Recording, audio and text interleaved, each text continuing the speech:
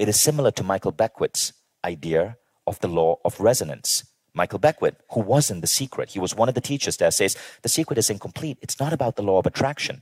You do not attract what you want. You attract who you are. That's Vishen Lakhiani, and this is the Depression Detox Show.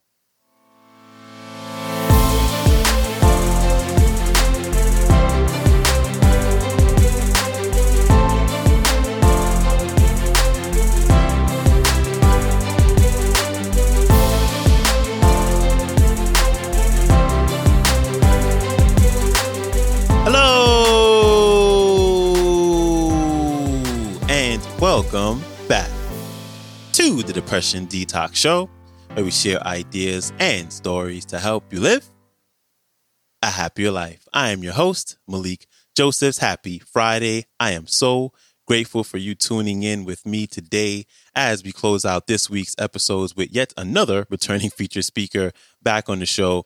And he's here to share how he gave up all his illusions of happiness and shifted to that inner voice inside of him and ultimately just followed his heart.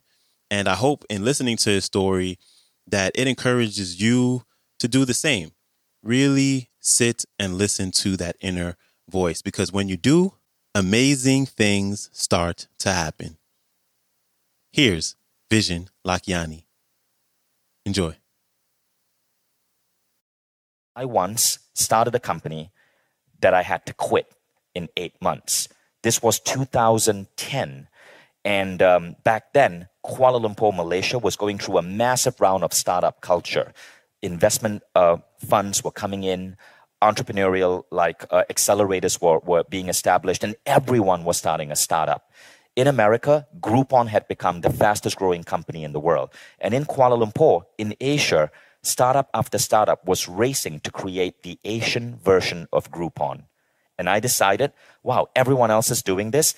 I want to do it too. So I jumped in. We got $2 million from Intel Capital Ventures. And I created one of the 7 different Groupon clones in Kuala Lumpur, Malaysia. We were neck and neck with the leading guy, waiting to see who was going to be acquired for millions of dollars by the massive Groupon as it spread its tentacles all around the world. 6 months into that, I realized how miserable I was. I had everything that I thought I wanted. I had venture capital. I was in the press. I was in the media. I was a startup entrepreneur. But I was miserable. I disliked my job. I disliked the work I had to do. I disliked the things I had to fulfill for that investment. And I decided to give up all my shares and do something that really made my heart sing. That something was A-Fest, which eventually led to Mind Valley University. And my friends couldn't understand, you just gave up that whole startup? But what really happened was I awoke. I wasn't setting goals that came from my soul. I was looking at the world around me and going, to be successful, you need venture capital. To be successful, you got to raise at least 2 million. To be successful, you got to get acquired. That's a bullshit model. But that is what so much of the world relies on. And that's why I was so miserable. And so in 2010, in 2011, I gave up my shares in this company. Turned out to be a blessing. A-Fest, and when I did A-Fest, one of my investors was like, what the hell are you doing, Vishen? Intel has given you 2 million and you're putting on a festival? A-Fest led to Mind Valley U. And A-Fest actually led to the emergence of a whole new Mind Valley brand and culture that elevated us. The company that I gave up ended up going public, right? But it failed. The whole Groupon thing collapsed. Within 2 years, the world got fed up of online coupons and the entire industry went to hell. So I didn't end up losing a massive opportunity. But what I gained was this. What I gained was a tribe. What I gained was the ability to actually have this life where I get to travel and speak and do what I really craved. But it came from avoiding the rules of the culturescape. So Sri Kumar Rao said this, right? He said, business schools don't teach us what we really need to know to be successful. What they need to teach us is that the number one lesson in life has to be growth. And everything about your life has to be about growth. If your business fails, it doesn't matter. Did you grow? If your business succeeds, it doesn't matter. Did you grow? He said we have to train ourselves to shut out all of the rules, all of the voices that tell us that you need this check mark and this check mark and this check mark to be successful. And instead, we need to look at the world from the lens of, is this helping me grow? So during that 2013 to 2016, when I was going through a lot of stress, I happened to get on a coaching call with Sri Kumar Rao. So many of us have coaches, and Rao was my coach. And it was really interesting because he said, Vishen, I can tell that things are not going good. Would you allow me to read you a poem? So I said, Rao, a poem? Seriously? Tell me how to fix this. People are f***ing stealing from me. Like I'm on the verge of bankruptcy. You want to impress me with your poetry skills? Fine, go on. That was not what I actually said, but that was in my head. And this is what Rao read to me. He said this poem was written by a 13th century Afghan refugee called Rumi. He said, when I run after what I think I want, my days are a furnace of distress and anxiety. If I sit in my own place of patience, what I need flows to me and without any pain. From this I understand that what I want also wants me, is looking for me and attracting me. There's a great secret in this for anyone who can grasp it. So let's go back and look at that, right? When I run after what I think I want, my days are a furnace of distress and anxiety. When I was running after the VC money, when I was running after the media, when I was running after figuring out how to get acquired by Groupon, my days were a furnace of distress and anxiety. If I sit in my own place of patience, what I need flows to me and without any pain. What he's talking about there, when he says about place of patience, is tapping into the soul, which knows where you are meant to be and what you're meant to do. From this, I understand that what I want also wants me, is looking for me and attracting me. But here he's talking about a different type of want. He's talking about a want from the soul, a want from the intuitive aspect of yourself, not a want because you are trying to follow the checklist of the culturescape. The intuitive want also wants you. There is a great secret in this for anyone who can grasp it.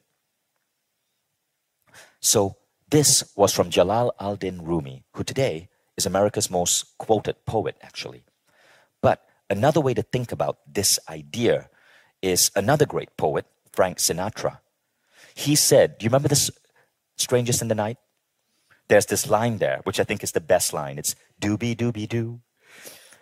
So most of us do to be, right?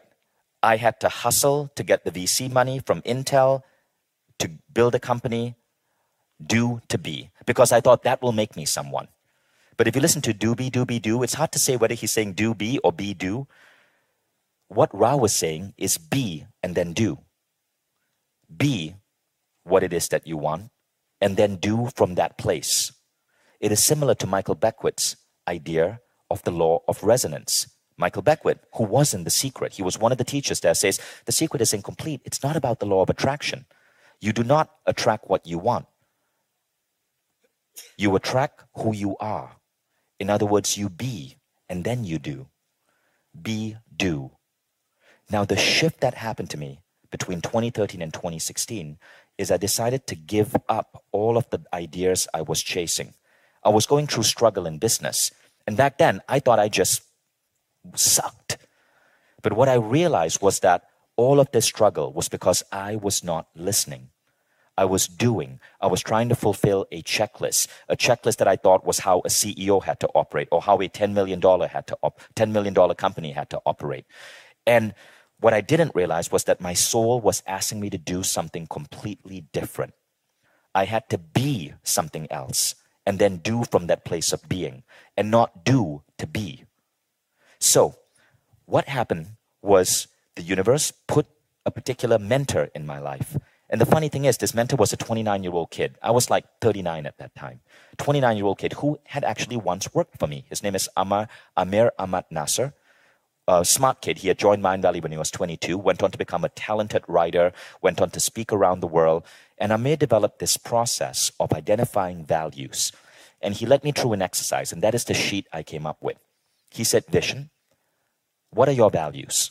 And I read him the Mind Valley Code of Awesomeness. And he said, no, those are not your values. That's some dumb exercise you did to try to be democratic in the workplace, get everyone, 100 employees, to share what they think Mind Valley should be. No, what are your values? What are the words that best speak to who you are? So in that left column, okay, he made me write down what I did in the world. I did courses, I did events, I did challenges. Back then, that was the early name for Quest. And I did community. And then he said, now what are the values and beliefs that you have in the world? We're going to zoom in, okay? So I wrote down these values. Transformation was a value. Connectedness was a value. Compassion was a value. Growth as a goal, that was something I believed in.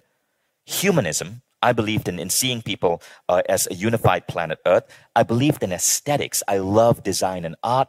I love having a vision. I believe in happiness. I believe in love and change and constant change. I believe in self-directed learning, like deciding how you want to learn. I believe in questioning the rules. I believe in innovation. I believe in futurism, an optimistic view of the future of mankind. These were the values. And he said, good, but that's too much. What I want you to do is I want you to cluster them. So as you can see, all the ones, transformation has a 1, growth has a 1, transcendence has a 1. All of these ones, I realize, fall under the idea of transformation, right? So I gave it 1 word. And then there were these things that were number 2, connectedness, compassion, humanism. This was sort of like seeing people as a whole, right? It was more a value around world centrism. We put that together and we called it connectedness. Today we call it unity, but then I called it connectedness. And the third one, aesthetics, vision, change, innovation, came from me being an engineer. It was about creating. So we called that vision. And then there was a fourth one, happiness. The fourth one, happiness is there. Love is there. That, Amir said, isn't really emerging. Okay, so it's not as dominant as the others. So he said, those are your 3 fundamental values. Now, what happened next was really interesting. I decided to simply forget all of the rules of what it took to be an entrepreneur. I decided that entrepreneur was a bull term. I wanted no part in it. You can be, designing logos for $5 on 99 designs. You're an entrepreneur. You can build $1 billion company. You're an entrepreneur. It's a bull term. I discarded that. I discarded the word CEO, and I simply decided to live from those values. So I would ask myself, okay, am I embodying connectedness in my life? Am I embodying transformation? Am I embodying personal growth, which is a key part of transformation? Am I embodying vision? Am I living my life to build and to create every single day? Those became what I lived. I lived from. And the shift that had on Mind Valley was dramatic. All the pain and suffering stopped, because what I had inadvertently done was I'd gone deep into my soul, and now I was listening to what my soul wanted. I was being what my soul wanted, and the result was 3 years of decline and chaos disappeared, and instantly Mind Valley took off. Big thanks to Vishen Lakhiani for stopping by. His website is Vishen, and that is also his Instagram, which is spelled Vishen. And his YouTube is entitled Mind Valley.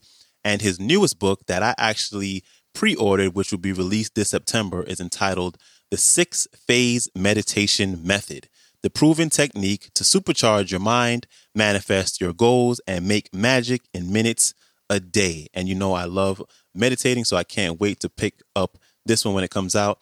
And I have all the links to everything I just mentioned, along with the link to the entire talk. They will be in the show description. And if you'd like to hear more talks with Vishen, you can go to the show description where we have all the previous episodes that he's been on the show. So you can go check that out. And before you go, don't forget to follow the show, share it, or leave a rating and review on Apple Podcast and Spotify Podcast. That greatly, greatly helps the show. And it's just something that I really enjoy reading.